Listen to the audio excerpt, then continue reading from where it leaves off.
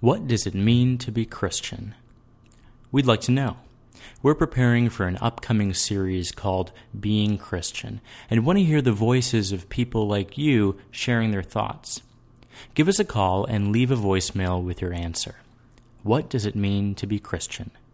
Call 602-899-4428. That's 602-899-GIAT. Your voice may be on an upcoming podcast. This is the God in All Things podcast, rooted in Ignatian spirituality and seeking the presence of God in the everyday. On the first day of spring, I had bought a small pot of tulips to remind me that the cold northeast temperatures would soon be gone. Since then, the pot has had a place on our kitchen table. At that time, the tulips were just green buds. But each day Sarah and I had our meals at our table, we'd comment on how much the tulips had grown since the previous day. It was amazing how much growth took place in just 24 hours' time. For me, it became a delight to see how much it had grown each time we sat down for breakfast or dinner. It reminded me of when Jesus told the story about the seed that grows at night while the farmer is sleeping. The kingdom of God is like this. A man scatters seed in his field. He sleeps at night, is up and about during the day, and all the while the seeds are sprouting and growing. Yet he does not know how it happens. The soil itself makes the plants grow and bear fruit. First the tender stalk appears, then the head, and finally the head full of grain. Here, Jesus is essentially saying, this is what God is like. The wonder and mystery wrapped up in the growing seedling is an insight into the wonder and mystery of God.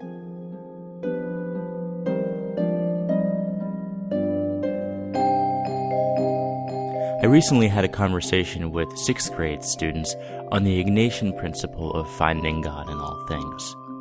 We discussed how we might discern what things in this world would be of God and what are not.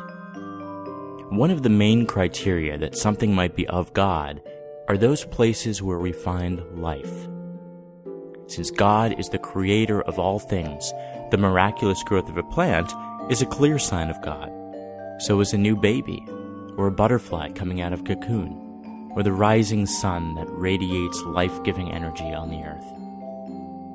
Easter is the perfect time to reflect on Christ's resurrection as the ultimate symbol of new life. Just as the seedling bursts out of the soil, Christ emerges from the grave, promising us a life that never ends. And just as Christ emerges from the grave, we emerge from the waters of baptism into a new life.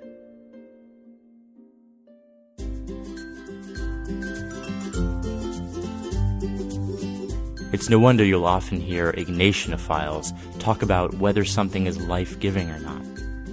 When your vocation gives you life, it's something that lifts you up, that makes you feel fulfilled and alive. It gives you an increase in faith, hope, and love, Ignatius might say. That's a great sign that your vocation is something of God. When someone's words give life, or a set of religious practices are life-giving, they become a miniature resurrection, a place where God bursts forth into our lives. What is giving you life so far this Easter season?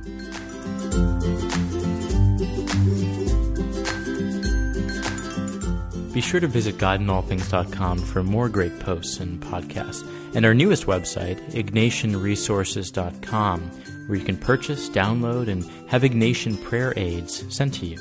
Use the coupon code PODCAST for 10% off your first order.